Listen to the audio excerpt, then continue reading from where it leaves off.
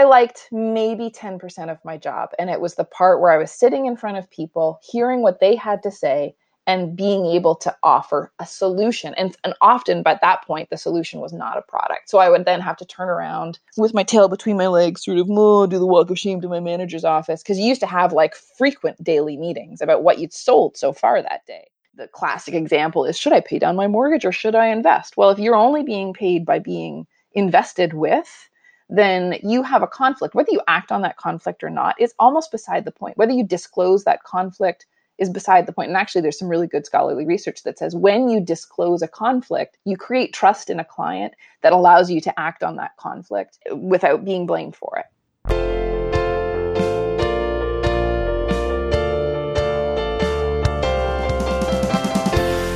This is the Personal Finance Show.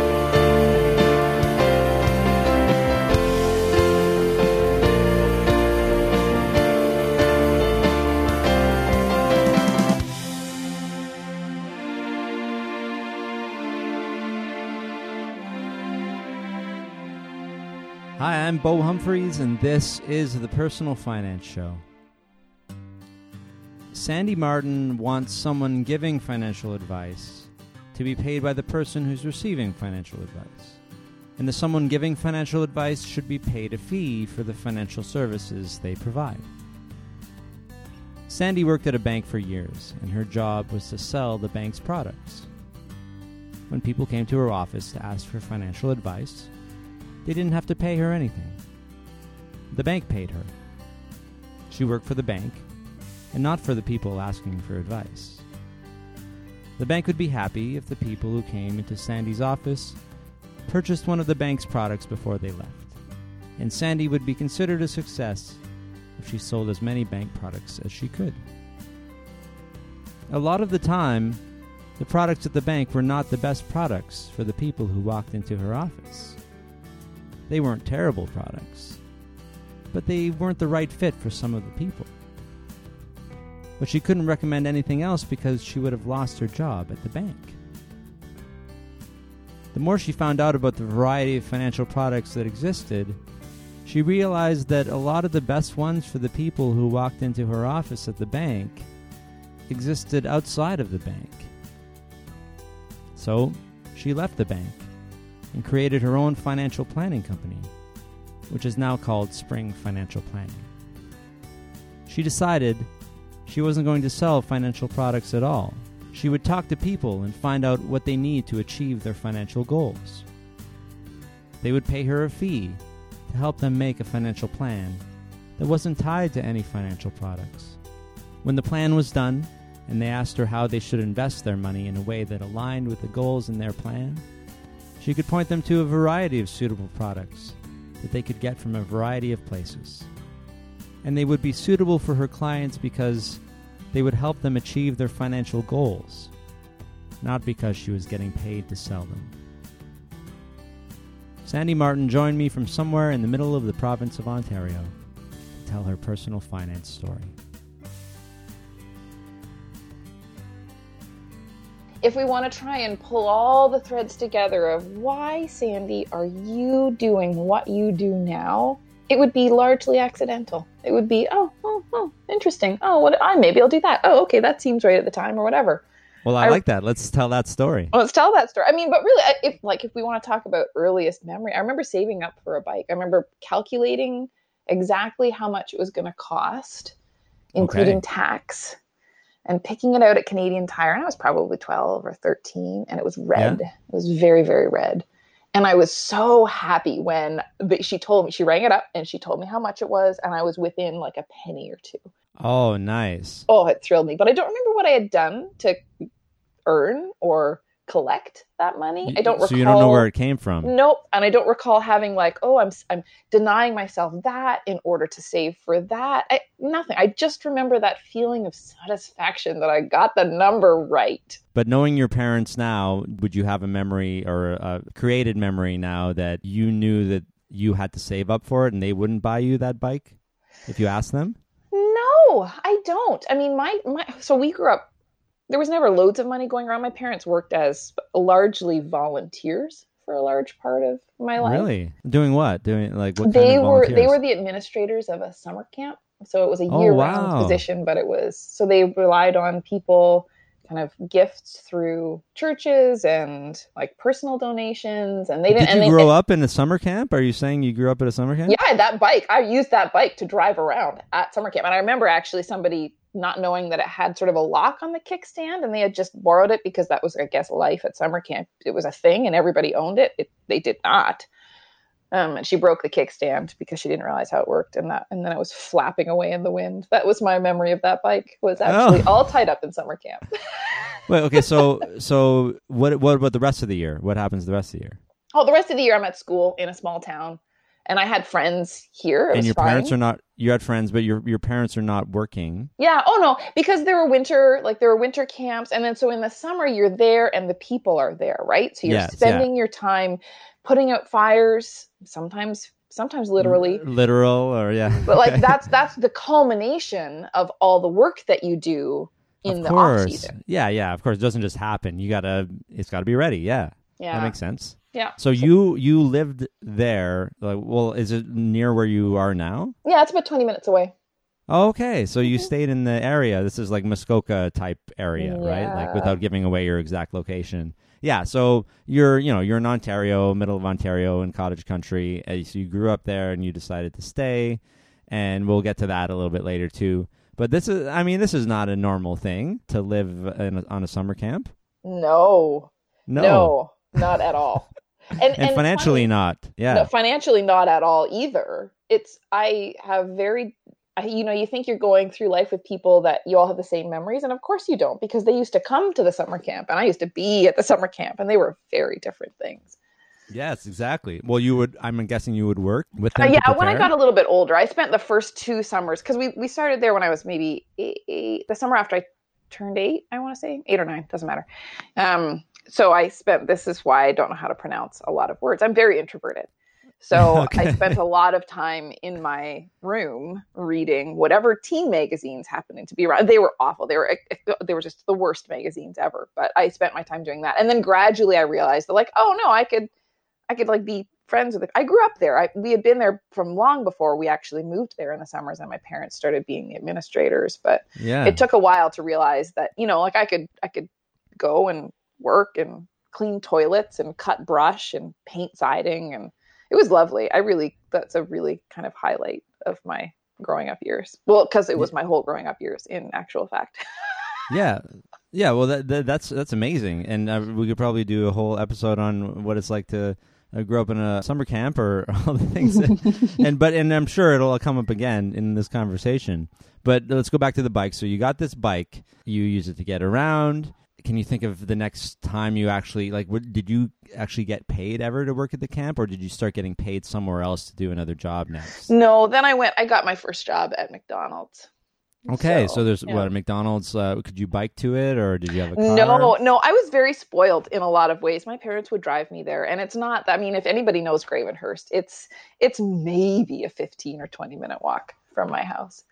But there were times, of course, you got a closing shift, you're there till midnight or whatever. And so, my parents would pick me up at nighttime, but I very rarely had to walk. I've actually, when it was the summertime and I was working at McDonald's, like in shifts, and then also coming back and being summer staff at camp, there was always some summer staff person that had the awful job of having to drive me 20 minutes to my job for 3 hours. They could delegate the work to somebody else because they had staff. That's smart. Well, they're busy, right? Yeah. So and you're important. Yeah, important. I guess they didn't want me to walk that whole thing. Well, how could you really? That's unrealistic. But okay, so you work at McDonald's. I've heard it being a good first job or in a terrible one. So what was it for you?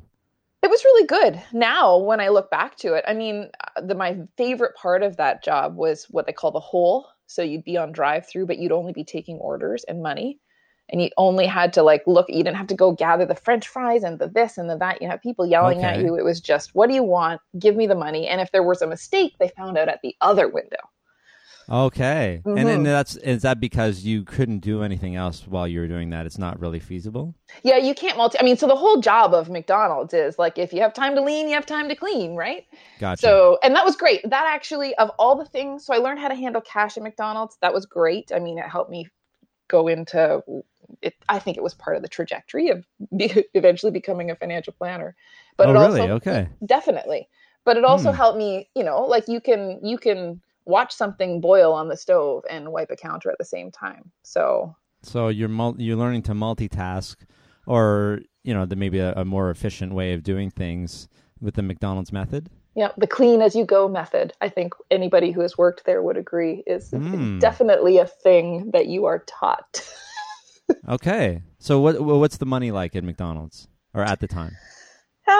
It was just interesting. It was interesting, the concept of you start with this amount of money, you make all these transactions, and at the end, you should have this amount of money, right? Yeah, That for concept of balancing. balancing. Yeah. Yeah, I was thinking, what about your wages? Oh, it was oh my goodness. Oh my goodness. You used to get, I'm sure maybe you still do, you used to get raises in 10-cent increments. Oh, wow, really? When I was a lackluster employee, I mean, I learned all of Hmm. these things that now as an adult, I can look back and say, that was great. I'm glad I learned that. It definitely changed my habits around this, or it put me on the trajectory towards that. But Yeah.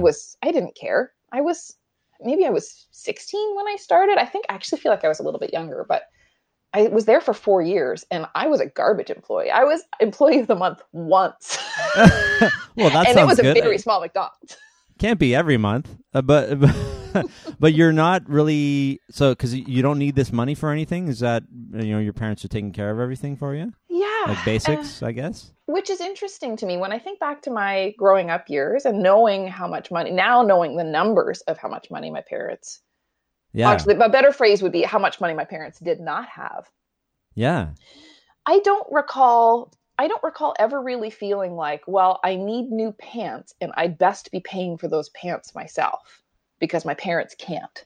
Like it was yeah. never, Okay. it never felt like it was out of necessity. So again, very spoiled. But what did you do with the McDonald's money? Oh, I spent it. I used Yeah, to go so on like maybe shopping trips and buy stupid shoes that I would never wear again. so it's just all excess stuff but it wasn't like I really need something, so I'm going to work to help my parents out, even Nope. though somebody else might have thought of it as the case because, like you said, they're basically working for very low wages. Yeah. Well, yeah, and you can't even call it wages. It was just gifts. Let's call it gifts. So yeah, I mean, let's drill down on that a little bit more. So, what people pay summer camp fees? Yeah. The summer camp had fees, but they went to the operating budget. There was nothing in the Yeah. budget to pay. It comes from a very particular tradition. And so the idea was for both of my parents, and this would still hold true for them, was that you don't tell people that you need stuff. You just wait for it to be provided.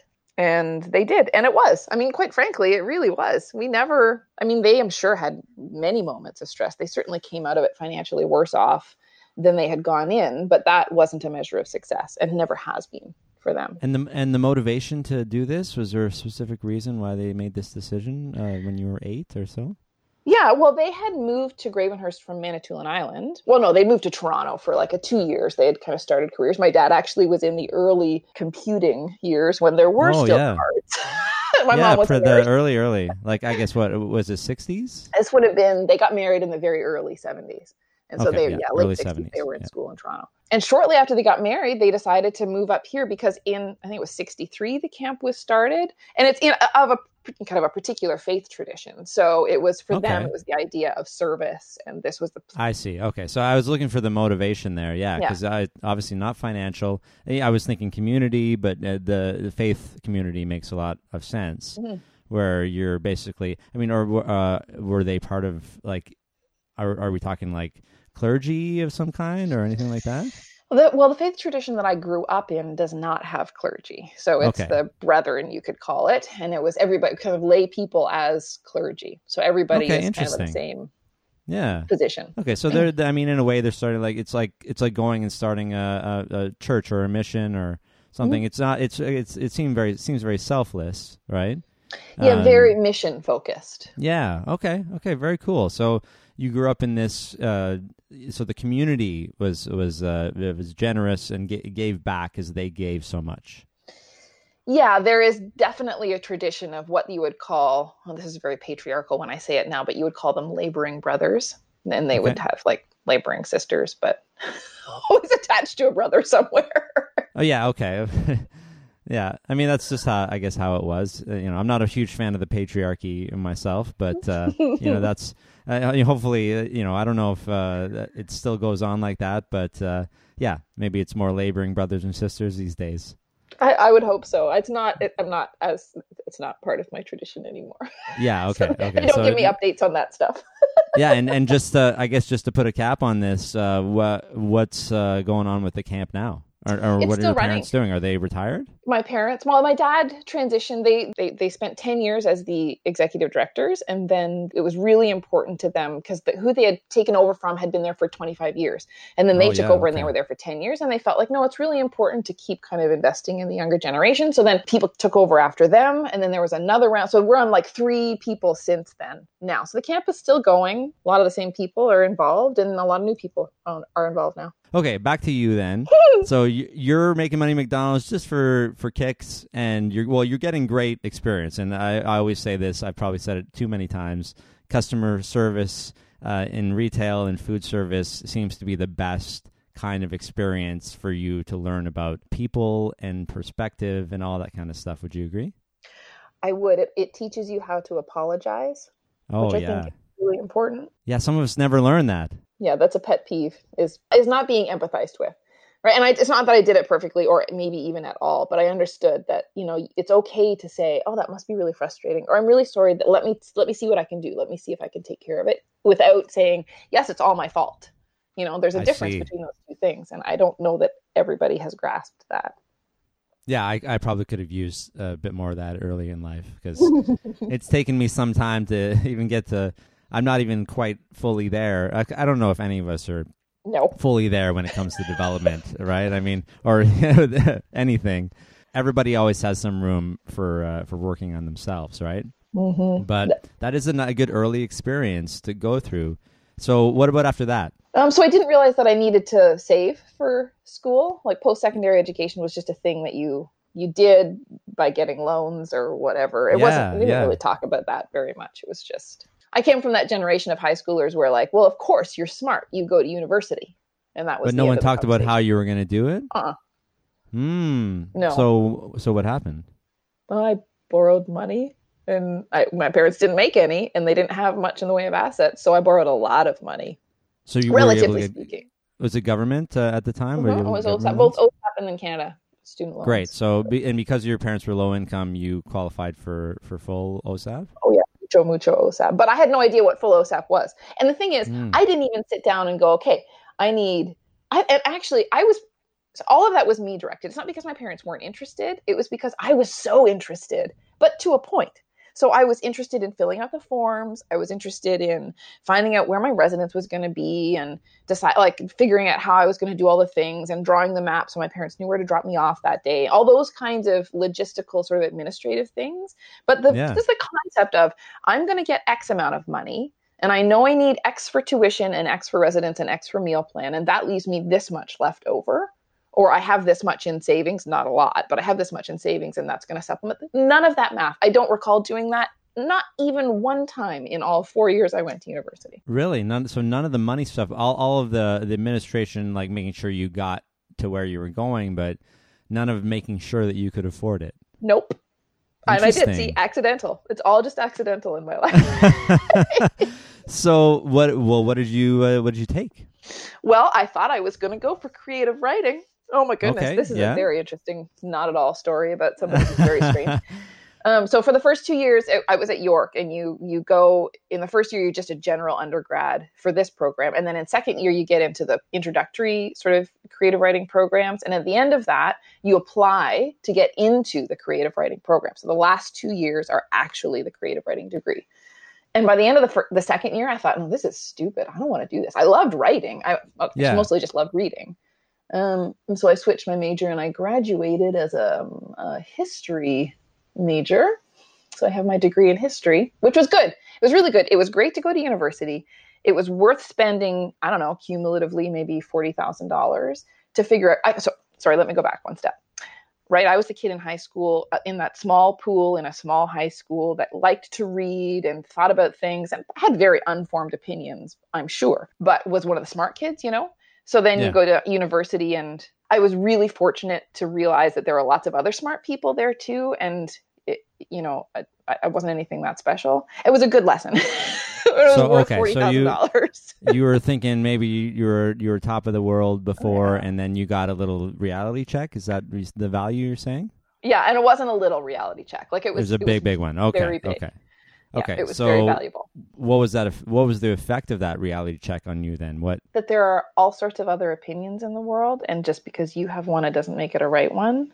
Okay. That you have to support. That you have to dig in. I think there's some amount of angsty learning in there somewhere, but that you can't just say, I know this is true. You have to support it with, research and reasoned argument. That's the lesson I learned about me. I didn't really learn any lessons about other people other than, hey, there's other smart people in the world.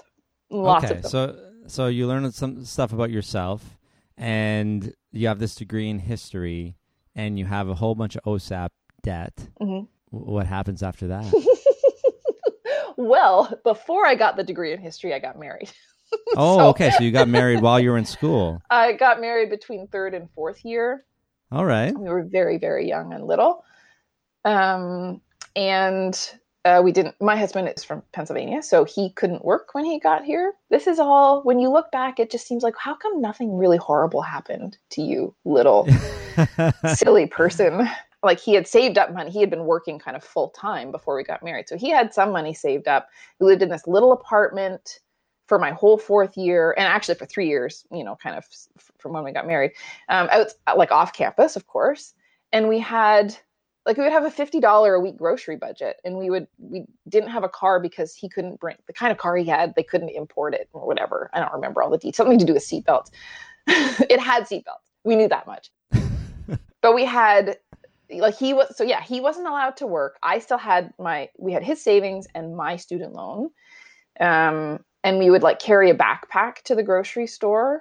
And we couldn't afford really even to fill it, but that was and he was the one doing the money. I wasn't even thinking, I just knew we had $50 to spend on groceries every week. I was going to ask you about that. So, because it sounded like you were starting to budget, but you only started to budget for groceries because of him.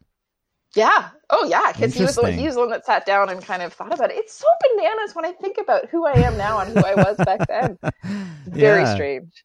I actually did not start budgeting myself or be even that interested in adding the numbers up until 2009. Oh, no. Wow. Wait, my daughter was born 2008. So it was 2007. Excuse me. 2007. And I was already working in the bank for 2 years by then. Okay. Well, I mean, this is not uncommon for people to not be so interested in things, and then something happens or something flips, and then they become interested in it. And we all have to go through our own, I keep saying the word trajectory. I don't know why it always comes up, but we have let's say journey instead, right? We all have our own journey to where we are. And yeah, some people, it's all over the place. So where you end up working in the bank, but what did you do after school? Now with this, you have a history degree. Well, I thought that I was going to be in the world of publishing somehow. I thought I was going to be an editor. I got my first job out of university at turns out, combined, private label, mutual fund, tax, insurance, and corporate registry company. Which, looking back, I had no idea. It was an awful place. I hated it. And this is just random? Random. You just applied, there was a job posting of something? And for what? What are you even doing? Executive assistant, it was called. Okay, so you're starting as an EA. Wow. Yeah. Oh, yeah. And because the administrative side of things, putting things in their place, filling out the forms, organizing stuff, all super appealed to me. The place did not. So I quickly, actually, I was fired from that job because I hated that person so much. He used to ask, I can't even say it on your show. He used to say really horrible things, and I didn't know that I could say that I didn't want him to say that kind of stuff. So I just treated him with utter contempt and disdain. Wow. So we're talking about on the verge of sexual harassment type stuff? Oh, it wasn't on the verge. No, it was blatant sexual harassment. Okay. On the other side of the road. And this is the 90s or no? Was it the 90s? It must have been. Yeah, no, it was the early 2000s. Oh, wow. Uh-huh. Okay. Uh-huh. Oh, that's terrible. That's really, somebody should have been able to stick up for you somehow. I don't know. Yeah, it didn't even connect. It actually really didn't connect until not that long ago that's what it was. So that's Yeah, how okay. accidental my life has been. I don't even know what was Sure. happening to me at the time. Yeah, I guess it's something you just weren't thinking about as being, you knew he was being a jerk, Yeah. right? Yeah, And that's how it and read you just to me. reacted that way. Yeah. That's right. Yeah. You're a jerk. I hate you. I'm going to look. I don't know.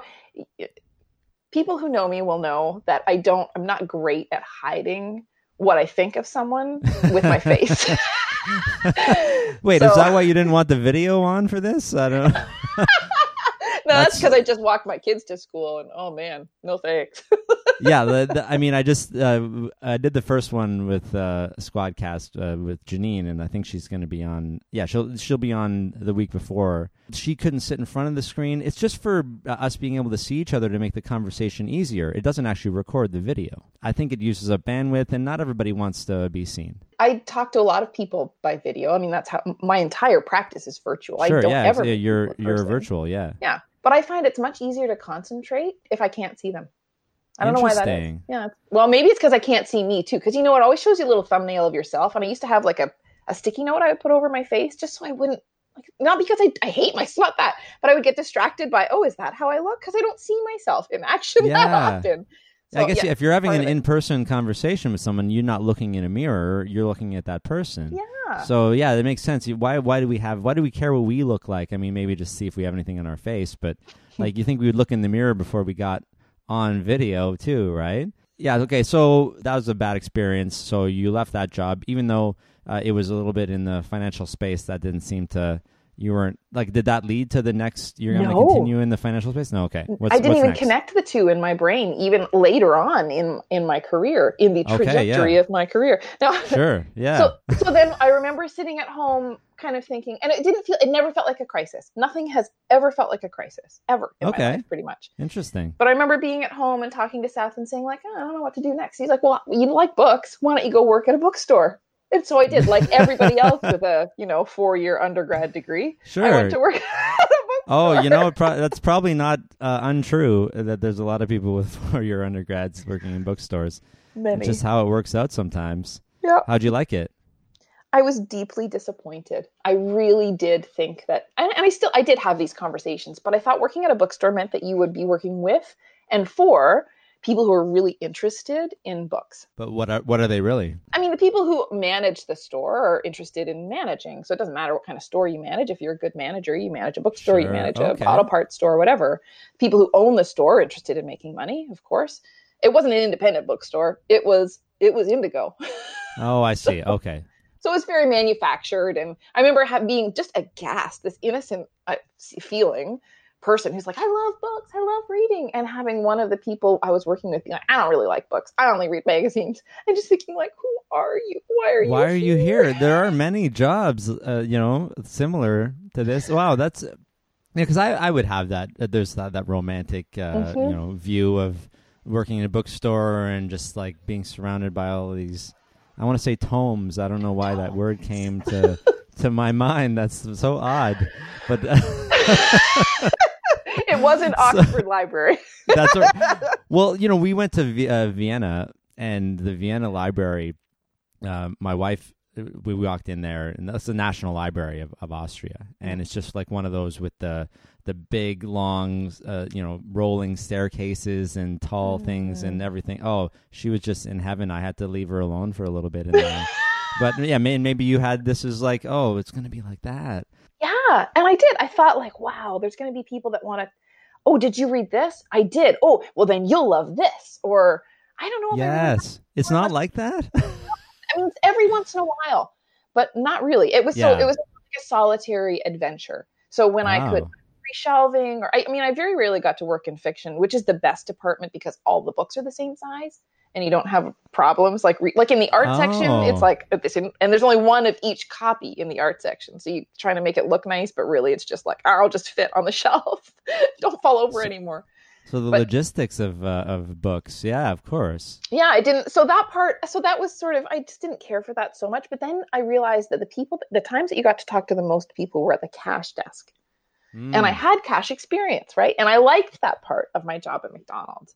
So I started working on the cash desk. And then I started realizing that there's like organizational opportunities at the cash desk. So I became what you call a cash supervisor, which is just nothing. It's just like an underling bureaucrat position. But you got to you were checking the tills and you were making sure that everybody balanced. And you were like, oh, I loved that. Plus there were books involved sort of peripherally because that's what you were, getting cash for.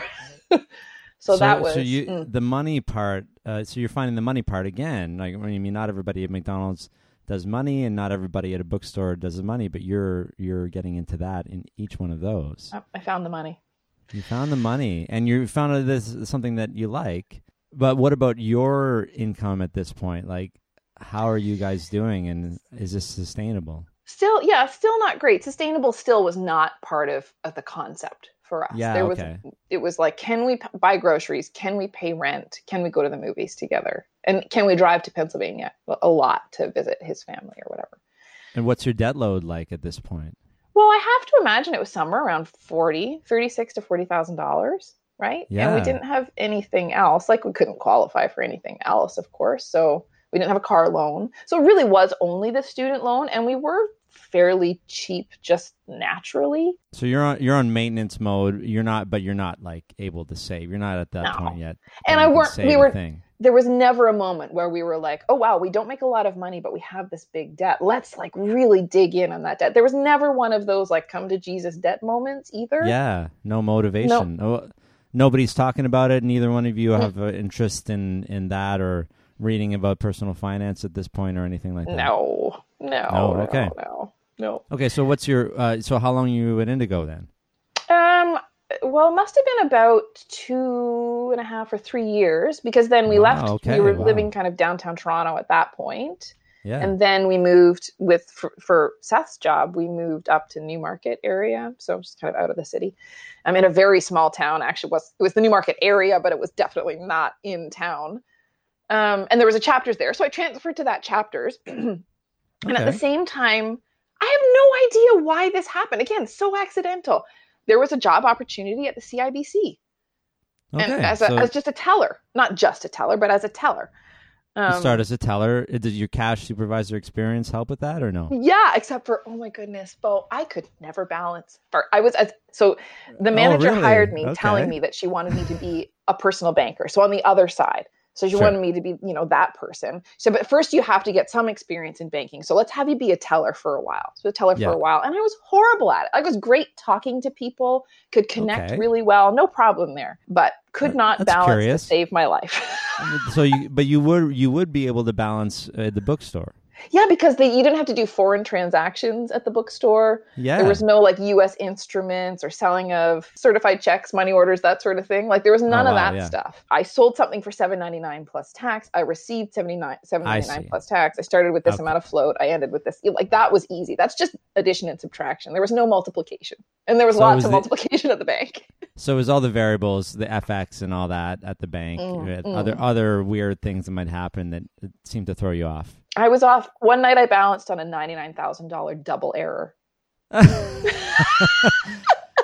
Wow, that's okay. Yeah, I was bad at it. Bad. Like one error fix another error? Is that what you're saying? Yeah. So essentially $200,000 errors in one day. But I guess they balance each other out for different people or something, or well, no. So I closed out my till. Everything was balanced, and then they found. I think probably there was 2 errors in there, but you're like, I balanced. It was balanced, so it must be right. Well, I don't know. That exposes some flaws in the system, I suppose. Well, I was working with tellers who were lifers. So who would know those rules? Like, well, it divides by 9, so it's probably transposition. It sounded like Martian to me. I have no idea what you're saying. Divides by 9, so it's probably transposition. That doesn't make any sense. But Bev knew everybody's account numbers, knew exactly how to find errors. Fortunately, I was not a teller for long, and they left that in her domain. So where did you move on to? Well, then I became a personal banker. Technically, yes, okay. So they wanted you there. Yeah.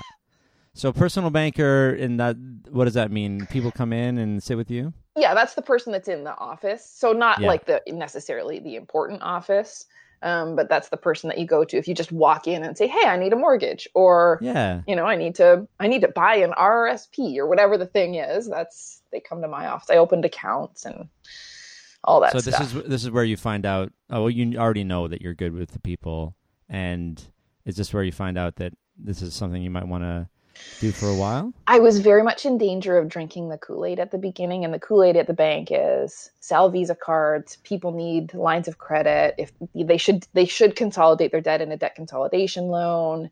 Like all of that was very much. It wasn't in the service of the people. It was in the service of my scorecard. Was your mandate to try to balance the scorecard with the interests of the people, and could you do that while you were there? No, you can't serve the people and the scorecard at the same time and do either one of them well. It never felt sinister. It just always felt like it's like double speak, in 1984. It just felt like people were saying one thing, but everybody knew that they meant, actually, no, just sell more Visa cards. I don't care about the other stuff. Okay. So you like, how did it feel? Like, so somebody comes in and they have debt or they know they don't need a card, but like you still have to say, yeah, but maybe you could use this. How does that feel? It felt really horrible, and I was bad at that part anyway. So I got through my early career in banking by being really good with people and really developing relationships so that they would come back, and being really thorough with the mortgage application. And I had the best mutual fund compliance files. Like our compliance officer would be like, well, you did all the right stuff. Good charting notes. So I did all the administrative stuff and I did all the people stuff really well, so that the sales stuff, even though that was really the only important metric, was buried for long enough. Like if I'd stayed at one branch for long enough, eventually I would have either had to capitulate and be better at sales or leave. Well, leave. And I mean, warm bodies at a bank, you just need warm bodies. It doesn't even matter almost if you're bad at sales. Like they can just keep haranguing you and whatever. But they need people to be in that job. And if you're really bad at it, then you might get fired. But for the most part, you're just a warm body. But I changed. So I wanted to move back to here, right? Back to Muskoka, back to Gravenhurst. We were thinking about, like, we'd been married for, I don't know, some 10 years or something, 7 years by then. We wanted to have kids. Okay. So we moved back here because there was a position opened about 40 minutes away in Huntsville at a CIBC. Okay. So you transferred. And then that manager, her name is Shelley Crozier. She's retiring, actually. As we record this is kind of her last couple of weeks at that branch at CIBC. Oh, okay. She was fantastic. She's the person who gave me a copy of The Wealthy Barber Returns. I had never read any personal finance. I by that time, I guess I had a subscription to Money Sense magazine, back the old sort of print version. And I read that a lot. So I was starting to be interested because I kind of knew the terminology and the concepts, sort of. So how early is this? What year is this? 2007. 2007, you're just sort of getting interested in personal finance because you're becoming exposed to it at the bank. Yeah, because I was realizing that my role at the bank was, I have this, there's so many things into this. I had this shelf of products behind me. So what I was starting to see was people were coming in to express a stress or a frustration. And of course, the only things behind me were products. There were things that I could sell. And so by year two, actually by not too long into my career, I realized, like, I don't want to do this. The bank is doing wrong things and I don't want to do it anymore, but where else was I going to go? Okay. So you knew this early and you're starting to form in your head, like, what could I possibly do maybe? Yeah. And to get out of this. Well, see, not even, I kind of thought I could just be in banking and sort of, by the time I got to Shelley's branch in Huntsville, I thought that's because she would run interference. So she would tell you that, like, this is your scorecard, but she would demonstrate how important it was that we were a local branch. We knew the people coming in and we took care of them, whatever it was that they needed, by doing the right thing for them. Okay. That's great. Yeah. I mean, and we're still, I mean, when we look back, I'm sure we can identify lots of different reasons where, back then everything was still a nail and all we had were hammers. And there are problems that people had that I would definitely solve differently now. Still lots of kind of unsophisticated bank solutions back then, but really feeling like, no, it's okay. I don't have to live up to the sales targets. I can just be the person here doing the right things for the people in front of me. Okay, so she enabled that. That was the culture, and it was like the best you could do. Maybe it wasn't the best when you look back, but it was the best you could do at the time for the people. That's right. Under the constraint of the business model of banking, Sure. I could live with myself. Okay, so acceptable at the time, Yeah. and now you're reading Personal Finance, and then you started talking to her about various things too. She gives you the book. A little. She gave me the book and we talked about it. That's when I realized like there is such a thing as an index fund. Yeah, because you guys were selling mutual funds. That was about the time that they rolled out, about 2005, CIBC rolled out what they call managed portfolio service. So it's kind of a fund of funds, right? You know, those that rebalances automatically, and it's made up like the underlying funds that make up that asset allocation for that particular portfolio. So the balanced portfolio, whatever, were all CIBC funds as well. So ultimately they ended up costing 2.2% or whatever the number was. But then you got to talk about like, well, there's asset allocation according to your risk diversified tolerance. Exactly. So or concept matches your tolerance. Yeah, like you said. Yeah, that's right. And so that was around the time she gave me this book. And then I'm starting to ask our district manager, like, how come we don't have one of these for index funds? And sort of getting the brush off and starting to realize that there's stuff happening here that I thought I knew sort of what was going on, but I didn't really. But the real catalyst was, as I said before, I went on maternity leave, and I had started doing, because of course, when you're doing mortgage applications, you've got to go through people's expenses and pull out the ones that count towards their total debt service ratio or their gross debt service ratio. So you're doing that anyway with them. And I always thought that my role was to also educate them about, especially first-time home buyers, like, there's going to be this thing that you have to pay for. But I was spending more time with clients than I was supposed to. Like, you're only really supposed to have an hour with any client and sell them something. And how you would always be longer than the hour? Oh, longer, much longer. I just wanted to talk to them about stuff. I was just interested in them. That's the only part of the job. How dare you, though? How dare you waste the bank's time? It's awful of me. Helping people. By then Terrible. It was already frustrating. But then I went on maternity leave, right? So I combed through our HR manual, figured out exactly how it worked with EI, kind of knew to the penny what was going to come in and when, and then looked at our expenses and this was back. So that was back when I thought a budget was a spreadsheet. Like, you just wrote it all out, and if it balanced at the end, you had a good budget, right? It's not like something that you had to live. No. But so that's what I was starting to pay attention to, and with that, just even not really necessarily applying any of the concepts from the Wealthy Barber returns, but just knowing that they were the concepts. And having our first child, and this is a pretty new experience for you, right? Like, this is like happened not that long ago for you. Yeah. We're 3 months in. Well, so far it's pretty cheap, but I hear they get it more expensive when they start eating food. Yeah, so. If they're eating the same thing that you're eating, it's that's not so bad. Yeah, it's not. Everyone's telling me now that kids are expensive, babies not so much. But before they said babies were expensive, so I don't know who to believe, really. Believe yourself. You just live your life and do the things. Exactly. But yeah, so you're finding out. You're starting the budget. You have your kids, and you're on mat leave. You're budgeting for yourself. Well, yeah. What did the EI result tell you then? Well, it wasn't even so much that.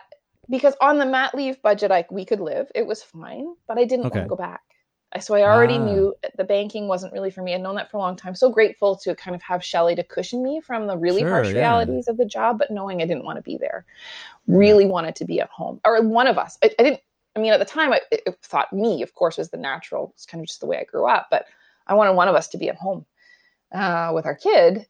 And so knowing that when I looked at that budget and knowing, well, if there's a zero in that cell, none of this is going to add up. And by that time, my husband had started his own company. And so we kind of knew, no, that's a big risk. I don't think we can do that. So I sort of girded my loins. I was going to go back to work, and realizing how much daycare cost, like that whole period from when we had our first child and I first was looking at how the numbers balanced, living the experience, desperately wanting to be able to stay home with her, having to go back to work after her. Immediately, I think I went back to work pregnant with our second. Oh, you just right away. Okay. Yeah. So immediately it happens, right? It was kind of on purpose. Longing for starting work that first day and knowing that I was just waiting for the last day already to come. Wow. Yeah. That's not a good place to be, even if it's, a manager you like or. Yeah. You're going back because of necessity. Yeah. Yeah, for sure. Or I guess I don't want to say fear, but uncertainty. You don't know how your husband's business is going to go, and you can't both be off work. So you go back to sort of security. That's it. Yeah, we had a plan, though. I was going to... Okay, you went back with the plan. Okay. Went back with a plan. I was going to be able to stay home after my next baby was born. Because everything else, it just kind of, again, accidentally, my experience with wanting something financially and having to give things up to get to that. Yeah. I think a lot of people, the first time they go through that experience, they fail. And then sometimes the result is, well, this budgeting stuff is stupid. I'm not going to do it anymore or whatever. Course, yeah. So we giving up the first time. Yeah, we kind of failed. So that was the first kind of big, specific, measurable goal that we had. It was very time bound, and it failed.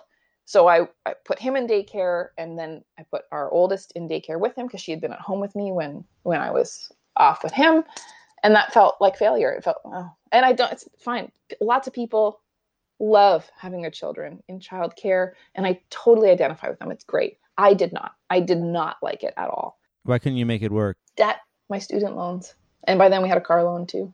Okay, and so a mortgage. you still had the debt. Okay. Yeah, because we hadn't done anything about it. In hindsight, then, do you think you guys could have hustled in early life to pay off those loans and been in a different situation, or? Absolutely. Yeah. Okay. Oh yeah. Because when we left Toronto, when we moved with my husband's employer, we lived in their basement apartment, and our rent was $400 a month, and I was working full time at the bank.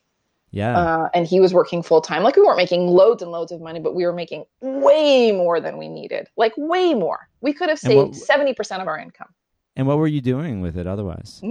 I don't even know. Just whatever, living. You didn't have any motivation to not spend it. Is That's that right. a good? Yeah. Yeah, and no real concept of what spending it was doing.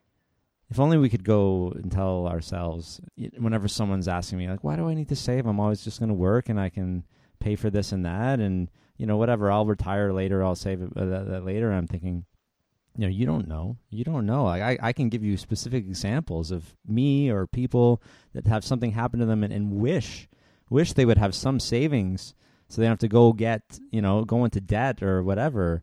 It's so hard to communicate to people, right? Well, but again, it's a lived experience thing. If I had gone back, I mean, notwithstanding all the time paradoxes and all that kind of stuff. Sure. But if I was standing in front of myself as a 40-year-old woman telling my 22-year-old self, like, oh, look, this is what's going to happen. And you just need, this stuff is important to pay attention to. I'm not sure 22-year-old me would have really got the message. I don't know. Who knows? No. I think you're right. I think I wish this wasn't the case, but I think we all have to just go through something. Yeah. Whatever that something is. And for you, it was really was the motivation to not go back, just that you didn't want to do whatever you were made to be doing at the bank? Yeah. I mean, the job, I liked maybe 10% of my job. And it was the part where I was sitting in front of people, hearing what they had to say, and being able to offer a solution. And often by that point, the solution was not a product. So I would then have to turn around.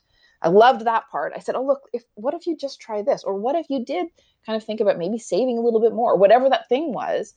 And then I have to kind of, with my tail between my legs, sort of do the walk of shame to my manager's office. Because you used to have like frequent daily meetings about what you'd sold so far that day, and have to go to my manager's office, who was not Shelley by that point, and say like, oh no, they ended up actually deciding to pay more off their mortgage instead of investing the money. So, I'm sorry. Like, that sounds a little bit degrading to me. Am I wrong to think about it that way? Because we were vehicles to sell the products. We were not independent, smart, trained people who were supposed to solve the problems. We were supposed to sell the solutions. So you, spoiler, of course, you end up becoming one of these, what did you say, educated, trained, smart people? Educated, trained, smart people. Well, I have autonomy. And autonomous. That's right. And my only job is to please they're the only people that pay me. So if I give the client advice that ends up doing better for me than it does for them. So like, oh, there's some kind of scorecard where I talked them into investing instead of paying down their mortgage. Haha, I get a bonus at the end of the year. If that was the way that it was now, I wouldn't be doing this. I just couldn't. I can't. I only want to be pleasing the person who's sitting in front of me. And sometimes pleasing them means telling them, no, you can't do that thing that you want to do unless you give up this other thing. So it's not always pleasant, but it is in their best interest, instead of like some faceless person sitting at a desk on Bay Street up high in a tower while looking at spreadsheets or whatever. And that's the big difference, isn't it? It's like, it should be in their best interest. This is people's lives and their money, and it's not a size of a television that's probably not going to make a huge difference to their budget.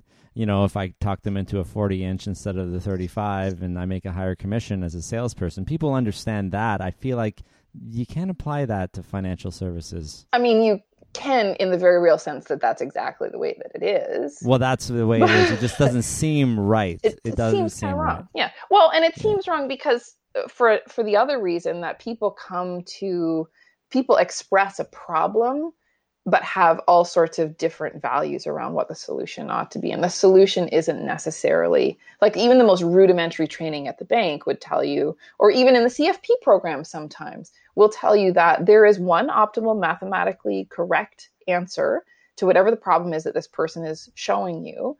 And very rarely is it connected to the person that might want to volunteer for 10 years of their life, or who have a different definition of success than what mathematically optimal would suggest.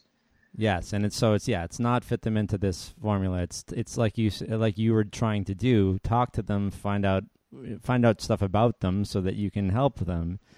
And so you end up doing this, but how did you get out of the bank, and how did you end up being able to afford to do this? I had my third baby, who, among other things, is our money baby.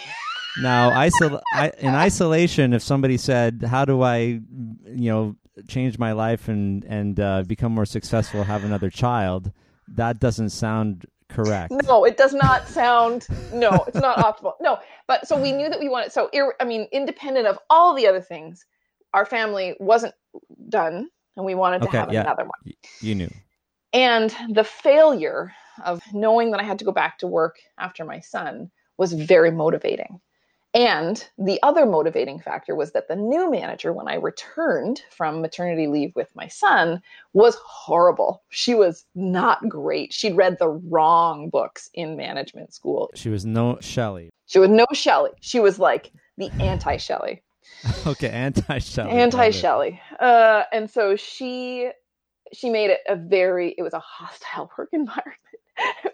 And I just wanted to do my thing. I'd been in that branch. I'd been in my role I was a senior in banking at that point, in personal banking, because at some point your ambition tells you need to go on to be some kind of district manager or a manager at the bank or whatever. I didn't want to do any of that. I just wanted to keep doing my job. And that's rare. I don't know if anybody, like, if you've experienced it at the bank, you go, you speak to somebody, you feel like you got a good relationship with them, and 6 months later you go and they're not there anymore. And it repeats itself many times over a series of years. It's because they don't want to be there, because that's not a great job. Gotcha. But I wanted to be there and only there. And so to be in that role, know it kind of cold, know how to do it well, not the sales part, but everything else. And then to constantly come into opposition with this woman was just more than I could handle. So we had learned our lesson from the second maternity leave. At that point, we had also done a lot of work on our debt. A lot of it was paid off, but then we consolidated it, which actually was a very good idea, mathematically speaking. But so that made it so that, and Seth's business was doing well. So for all of those different reasons, it was like, no, now's the time. And plus, honestly, the motivation of putting a third child in daycare, because we had our kids so close together that nobody was in school yet. Wow. The cost all of those things came together. But I did not leave the bank thinking I'm leaving the bank, I'm having this third baby, and then I'm going to start my own company. That was not it. What was the thought? I'm leaving the bank. I'm leaving. And I don't know what I want to do yet. And I don't have to do anything. So I'm just gonna be a mom of 3 kids under 4, which was a lot.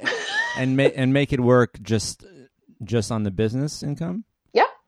Okay. Yep. So that you had that. I'm assuming it wasn't super ideal, but you knew you could be okay. Yeah, it was tight. But by then we had gotten to the point where we sort of knew we were certainly not like wildly successful at it every time, but we had some structures in place to not only, because a budget isn't to tell you if it balances, it's also to give you kind of like those bumpers in bowling. Like you have to have some kind of structure in place that signals you when you're in the, diaper aisle that your mortgage payment is going to come out next week. And maybe you need to like make sure that you don't spend anything more than just on the diapers or whatever. So we had the structures in place to keep us within these boundaries that we'd set for ourselves, because it was a pretty low income, but we could make it work. Yeah. Okay. And what's his business, by the way? He was in construction. He's a stay-at-home dad now. Okay. So there's like 10 years of this story. We don't even know yet. You flipped. Yeah. Yeah. I think we're going to have to accelerate a Summarize. Little bit. So yeah, let me, I'll just kind of fast forward us a bit. So then you decide you're going to become a CFP. Yes? No, I actually just decided I was going to call myself a financial planner.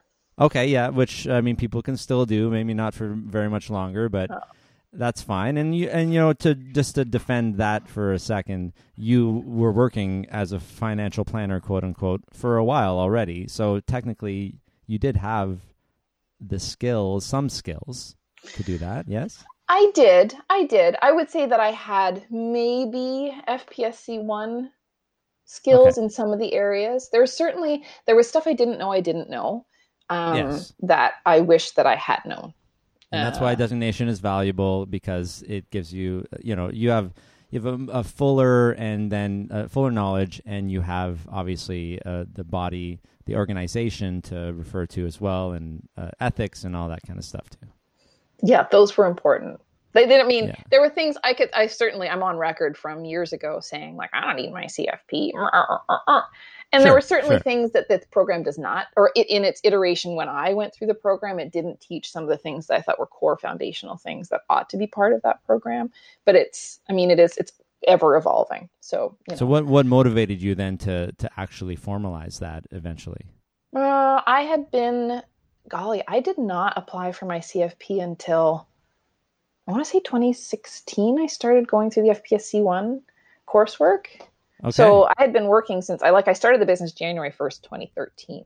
So for 3 years, and I wasn't pretending to know things I didn't know. It's just that I only worked with people who didn't have who I assumed did not need me to look at some of the areas where I did not feel competent. So there was that blessing. Yeah. But at the same time, now looking back, I think, well, we didn't even know how those things may have actually impacted your life. And if we had looked at them, we may have realized that no, it actually was important to look at your whatever. I can't even come up with an example, but anyway. Estates like estate and will stuff and that kind of stuff. Estate and will stuff. I was never very confident on the insurance side of things either, which it seems sort of like I should have gotten it. It's pretty straightforward, but I mean, I guess in a way those are ancillary things. Like just for my situation as a coach, like I'm very basic and I do not get into, I wouldn't call myself a financial planner, for example, but I would refer to a financial planner if somebody wanted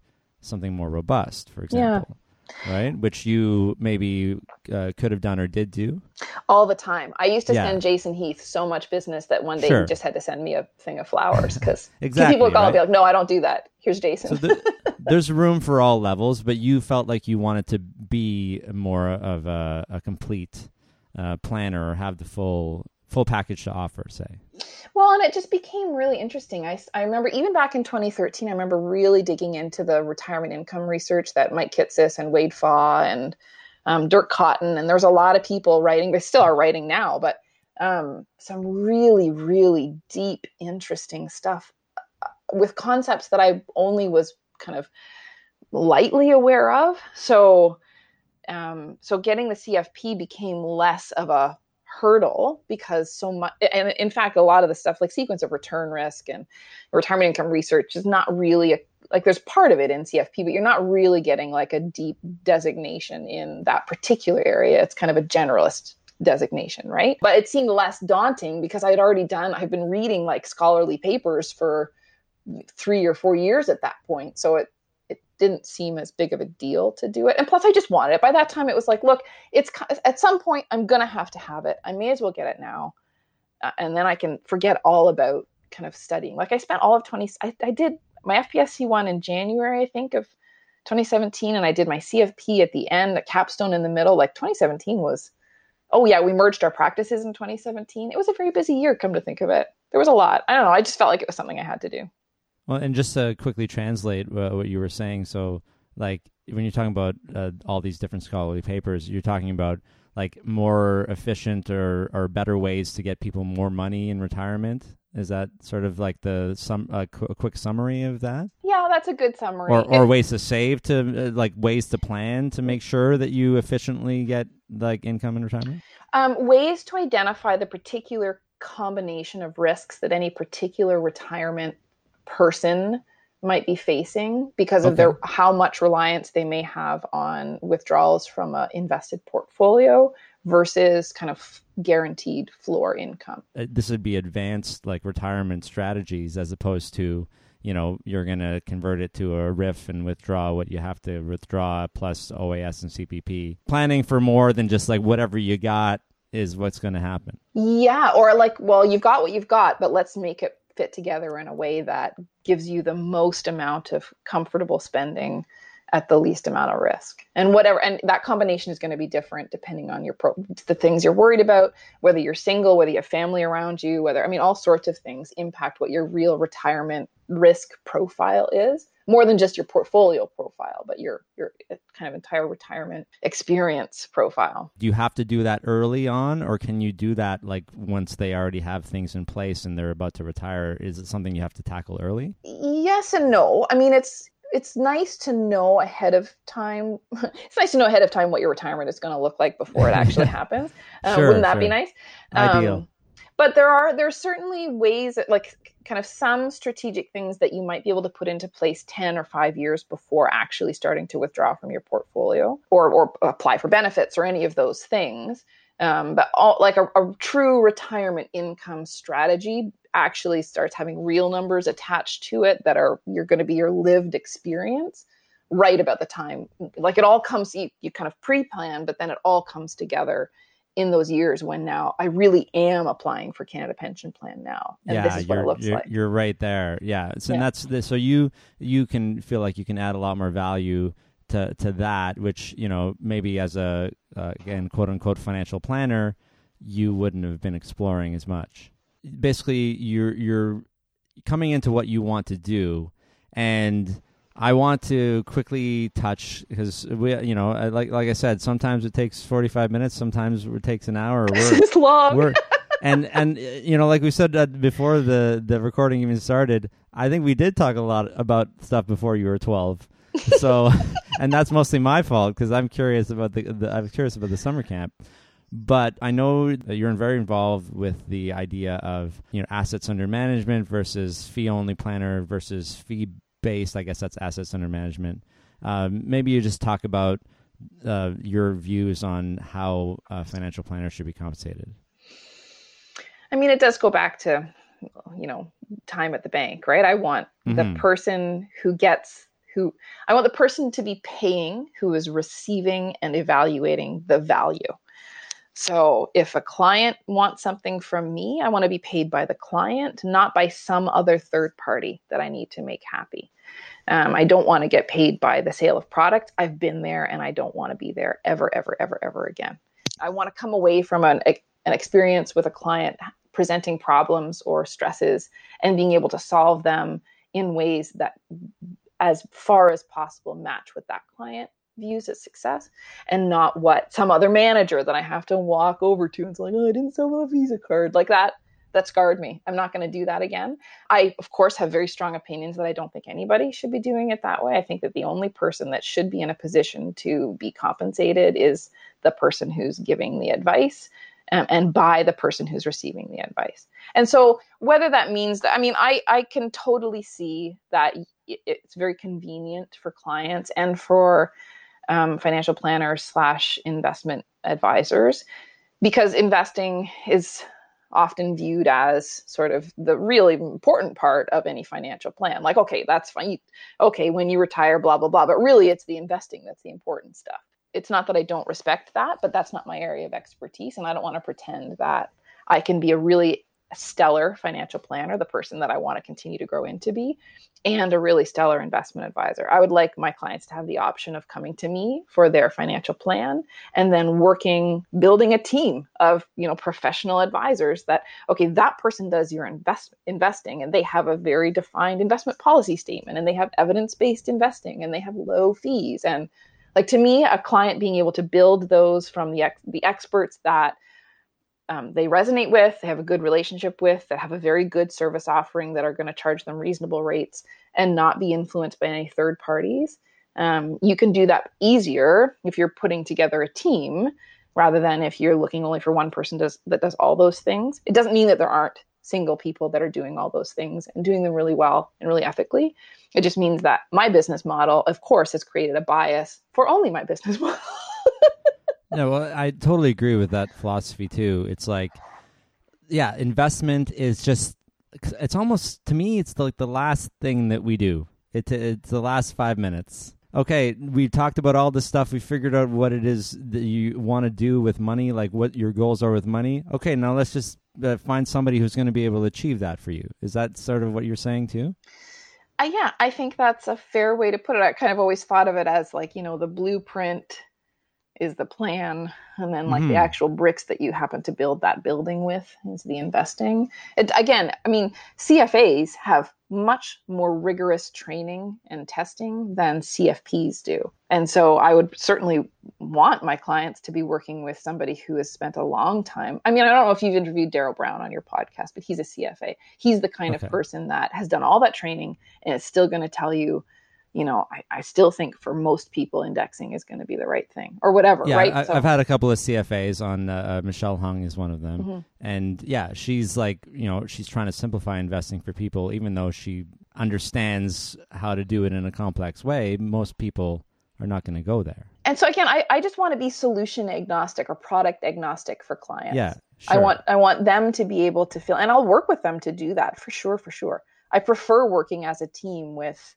the person who's investing their money so that they're not hearing in one ear do this and another ear do this, that we're challenging each other professionally to give them some compromise between our two areas of expertise. And how about asset compensation versus flat fee compensation? What's your policy there? It's hard to get asset compensation, like percentage of assets under management here in Canada. I have a good friend in Colorado called James Osborne, who has a all-in-one shop where he invests for clients, and it's $4,000 a year flat fee, because in his mind, there is no difference in the amount of work that he as an advisor has to do that would justify a difference between what he charges somebody with a $100,000 portfolio and somebody with a $3 million portfolio. That's a good point. Yeah. Why should you get so much more? What more work are you doing for that $3 million client, really? Yeah, especially when you're looking purely at the investment space. I mean, as the portfolio gets bigger and now you're not just in RRSP and TFSA sheltered portfolio decisions, and you're trying to, think about how those three portfolios, now that you're in a non-registered, how it all works together. And maybe you're professionally incorporated and you invest inside your corporation as well. There's definitely complexities that come with having more money. And there is expertise that is valuable and worth the money for people to have, again, this kind of rules-based, disciplined, governed by an investment policy statement kind of experience with their portfolio. But the idea that should continue on and on and on forever, that there is this 1% of your portfolio that you need to give back to this person every single year, I don't think that the compensation matches the expertise. And I have respect for the expertise, but I just don't think that 1% of assets over 30 years to somebody for managing it is commensurate with the value that's being provided. That's a really good point, because if say it grows to $3 million, now someone's getting $30,000, when probably now it's just sort of a set it and forget it sort of situation. Do they deserve that $30,000? I mean, yeah, even if it's not set it and forget, even if they're doing they're really proactive and they're even if they're doing all of the things that you would want your portfolio manager to do, I don't know that it's worth that amount of money. Or that's a lot of money to get in 1 year. Yeah. I mean, who am I to say in lots of ways? The other thing, I mean, really, when you are compensated by the amount of money that an investor has managed with you, then your natural bent is to want more money invested with you. So the classic example is, should I pay down my mortgage or should I invest? Well, if you're only being paid by being invested with, then you have a conflict. Whether you act on that conflict or not is almost beside the point. Whether you disclose that conflict is beside the point. And actually, there's some really good scholarly research that says when you disclose a conflict, you are therefore, in some ways, the client, you create trust in a client that allows you to act on that conflict without being blamed for it. Like, it just increases because the trust it's all level. out in the open. Yeah.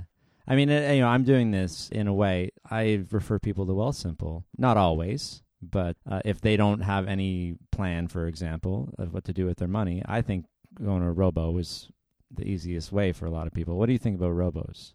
I did a lot of research into robos when they first came out around like fall 2014 was the first launch of Wealthsimple and Nest Wealth and Wealth Bar and a couple others. And I remember getting into an argument with one of the co-hosts at the time of the podcast, and he kind of wrote an article that said, well, this one is the best. And I wanted to say, like, no, it's the best in this particular, like, with this amount of money, with this number of accounts. Yeah. So it started this whole research project that went on for 2 or 3 years. And now I've kind of learned what I wanted to learn, and things have evolved beyond my level of knowledge ever was. But I think robo-advisors fit a spot in the market that is necessary, especially, I'm coming from that small town perspective. We don't have a lot of choice here. So if you have to be in person with whoever you can drive to in 40 minutes, it kind of limits the choice of who you get. And so if you can choose from the best available and people who have built a business model around your particular amount of money being invested, that's great. I do not like referral fees or affiliate links. I don't like it at all. And for me, it's because I can identify a conflict and I could remove it. I don't want to ever second guess myself in the shower one morning being like, well, I know Wealthsimple and they pay me a referral fee. I'm sorry, it sounds very specific to you, but it's something we've struggled with a lot at Spring. And I've wondered. That's why I ask. I'm asking you. I've asked people in the past, like, if Wealthsimple cuts me or gives me a cut of their 0.5%, which they're charging anyway. Yeah, and then that gives me access to look into my clients' things, to say things like, "Oh, it looks like you stopped contributing. Why is that? Let's start that up again. Maybe you forgot or something." Like simple things like that aren't registerable activities, because I'm not obviously registered. Yeah. But like administrative stuff and things that can add value. I mean, is it worth that 0.15% that I'm getting? Does it make me biased to always send someone a Wealthsimple? Was I going to do that anyway? Those are interesting conflict of interest questions, which is what you're saying, right? Maybe I wouldn't have always said that, but I was sending people to Wealthsimple all the time before. I don't know. I know that's a really interesting conundrum, just even in the world of personal finance blogging. Like, well, if I like this or any kind of blogging or any kind of influencer position, shouldn't I get paid for it, right? Yeah, I would have used this anyway. Yeah, why can't I tell people? I think about this a lot. People would say that I angst over it a lot. I've come down on the side that makes sense to me, and I've stopped thinking about it. I would rather not ever even have that question in my mind. So I don't. And we wouldn't. Good point. Yeah. But it doesn't, I'm not the arbiter of all things ethical, so why listen to me? Well, no, and what makes me feel comfortable, because I do share a lot of what you're saying, is that I'm not making it more expensive for them to go to the robo if they were going to go in off the street. I'm just allowing Wealthsimple to give me a piece of their 0.5. I have clients on the Wealthsimple dashboard and on Nest Wealth, Just Wealth, but they don't. The fee is $0. So I charge. So you brought yours down to $0 because you would charge them the flat fee for the planning, because you're making money already for your services outside of that. Yeah, that just, in fact, being able to peek in on their balances and kind of their performance over the past little while, it's actually easier for me than it would. Right? Like, I don't have to get them to upload statements, so it's convenient for all of us. And so to me, convenience should equal. From my perspective, they shouldn't be paying me extra for that because it actually just helps both of us. It takes up time. I'm kind of time-based, right? I sell time for money. Yeah, absolutely. And so what I've done to make myself feel, obviously I'm not a CFP, but to feel myself, more equivalent to what you're saying is I charge basically nothing for a flat fee, so that the 0.15 is just an extra bonus. It barely adds up to what I might have charged anyway. And it's so low that it seems like, why might as well just reduce it to $0 and may focus on the flat fee more so, right? And then, like you said, conflict of interest is gone. And I think there's an immediacy to people agreeing to cut you a check, or that's old terminology. That's old banking terminology. But still, yeah. You have to actually pay someone from your own, however you do it. It just feels more immediate than paying out of a portfolio. And so for me, it's again, like if people say no, it means they didn't see value. It's just all the ways that I can see it aligning a client's success against my own success, trying to like zap them in a way, like playing a big game of Galaga, like, oh, that could impact my value to them. Okay, we'll get rid of that. And I'm sure it would mean, like, it means we've left money on the table, and it doesn't mean that it's the thing that I think everybody should do. But again, it's just that it's the game of, I just want to put that in my too hard pile, and I don't want to think about it anymore. So I'll just remove it entirely, and then I can focus on the things that I want to be really, really good at. And I want clients to be willing and happy to pay me that money directly. Like here, I've handed my money over to you in whatever stages that we've decided, like over 3 payments or whatever it is. And I'm happy. And that's, to me, the kind of, that's the feeling of triumph that I want, that they were pleased to part with the money. No, I really like that, what you're saying, because that would make me feel more, feel a lot better about this, to say, hey, you'll pay me a little bit more money, the flat, but then because I have this, a connection to this advisor portal, we're going to cut 0.15% off of your assets under management. You'll keep paying me the flat. And if you do get up to the $1 million, well, there, you don't have to pay me that $1,500 a year that you would have. Or if you get to 3 or 5 million or whatever, you don't have to worry. I'm not going to just keep eroding that from you. You just pay me the flat fee we agree on for my services. Yeah. And then people can cut me loose if they need to. I don't want them to. I mean, I want to keep clients forever and ever and ever. That's how we structure. For sure, yeah, me too. But yeah, I agree. If they'd want to go, we're not going to hold them hostage, right? That's weird, like, oh, I've got to put transfer papers in or something. Again, that's all like old bank related trauma. That's true. And it's not like they wouldn't want me to or you to peer in, still be able to peer in anyway. But then I guess Wealthsimple could just take you off as the advisor, and it might be that simple, right? That's right. I have that. I've had that with clients in the past, because really, I mean, they end up in some ways receiving a discount for working with me and having a 0 on the dashboard. So that's right. That is an advantage. They're getting a discount. They're saving, because if they take you off, if they don't go to another advisor, they're paying the 0.5 again, right? Yeah, and actually, or 0.4 if they have more money. But that, I'm thinking now, no, those clients are over that threshold anyway. I had clients who we don't have an ongoing relationship anymore, so it doesn't make sense to be on the dashboard. So just saying those words out loud made me think, like, what is our procedure for then making sure that clients do not feel held hostage just by virtue of the fact that their fees are going to go up by not. Yeah. Well, I mean, I hold people, just because we're talking about the details here and what's better for people. I mean, I'm a QuickBooks Pro advisor, and if somebody signs up for QuickBooks through me, they get a 50% discount forever, which means I always have to be the one that's billing them, because if they decide, oh, I don't really like Bo anymore, I don't want to bill through him, they go back to full price, whatever's retail on the website. And so that is a way of keeping people hostage.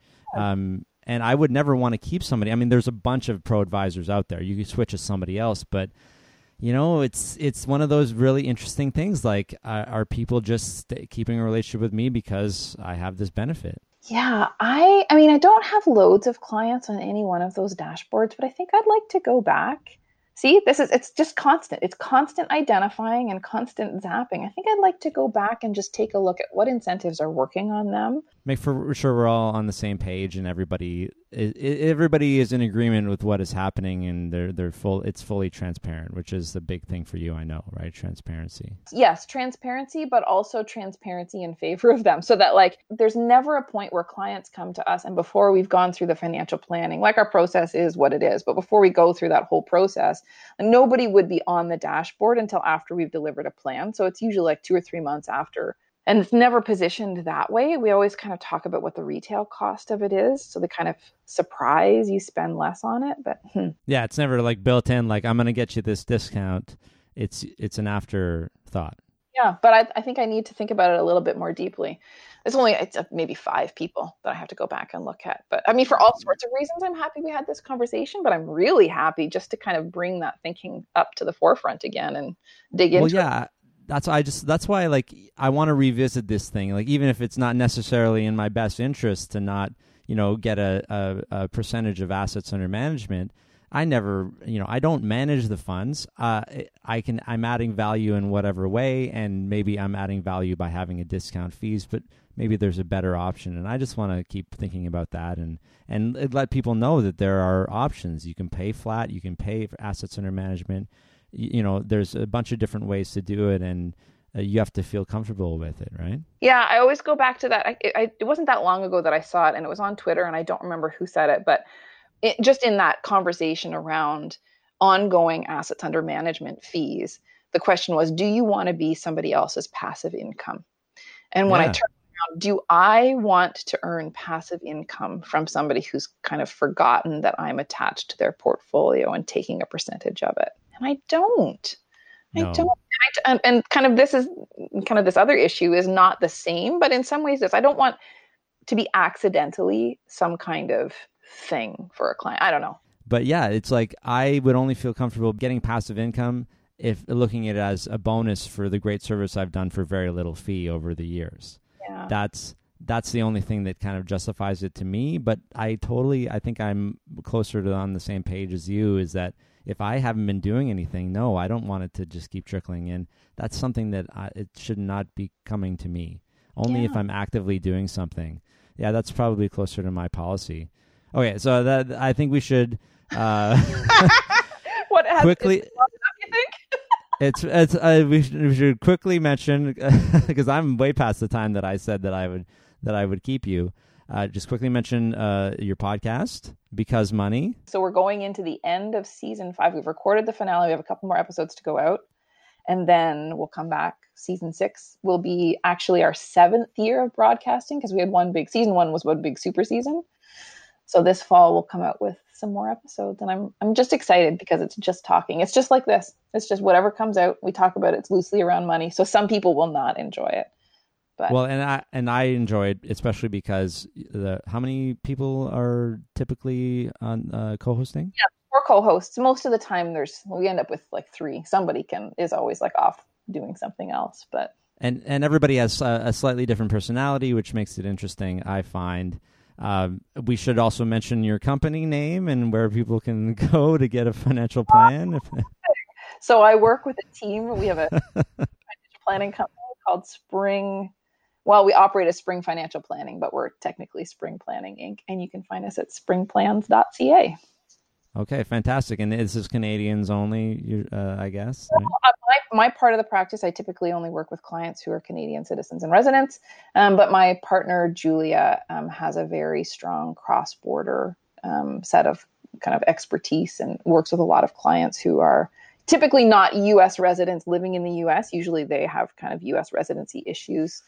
But they are most of their income and assets is in Canada. Very cool. Very cool. Well, I'm glad we got into, the story of your, how you made it to where you are today. And then also I really wanted to talk about your philosophy on helping people and, how to get paid. And so it makes me think, whenever we talk about it, it makes me think more about like, am I doing the right thing for me and for my values and for clients?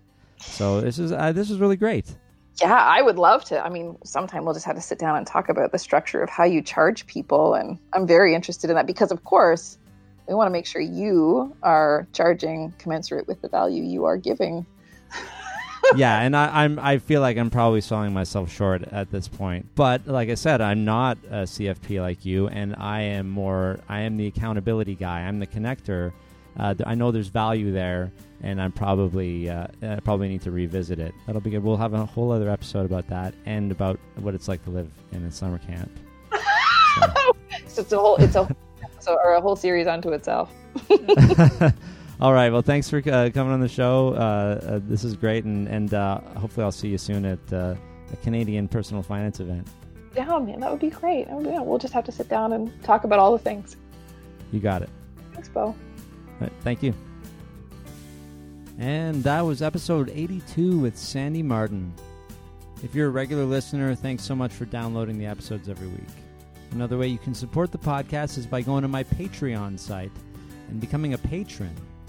Head over to patreon.com, that's patreon.com/BoHumphreys. Patreon's a great tool to help creators get paid for their creations. I'm also a co-host and the technical producer of a new podcast called Dear Ruby with my friend and personal finance expert, Rubina Ahmed Haq. Head over to dearruby.com, that's DEARRUBI.com, to check out the first 3 episodes and let us know what you think by leaving a review on Apple Podcasts. Well, this is a part of the show where I talk about some of the other things I'm working on. First of all, if you want to know more about me and read my story of addiction and recovery, the best place for that is bohumphreys.com. My personal finance blog is investwisely.ca. I always have a few blog posts on the go, but right now publishing regular blog posts is taking a backseat to the weekly podcast. If you want to be notified when I do publish a post, head over to investwisely.ca and sign up for my email list. I am a personal finance coach, so if you're looking for someone to help you get organized and to simplify your financial life, let me know. Sometimes all we need is some accountability to get things moving. If you have a small business, I can help you learn basic bookkeeping. I'm a QuickBooks Online Pro Advisor. Whether you need my bookkeeping coaching or not, you should let me know if you're thinking of starting with QuickBooks Online, because if you pay through me or any other pro advisor, you get 50% off the retail price online basically forever. And I have an even better deal if you go to my small business website, financialaccounting.ca. I'm really proud of my audio blog website, listentomyblog.com. There you'll find audio versions of some of my written blog posts and a few by other bloggers who have given me permission to read their posts. Listen to My Blog is great for taking in blog content when you would rather listen than read, which is how I feel most of the time. Well, that's it for this episode. I'll be back next week with someone who knows more about Canadian retirement strategies than anyone I've ever met. Fee-for-service financial planner, tax accountant, and financial blogger, Ed Rempel.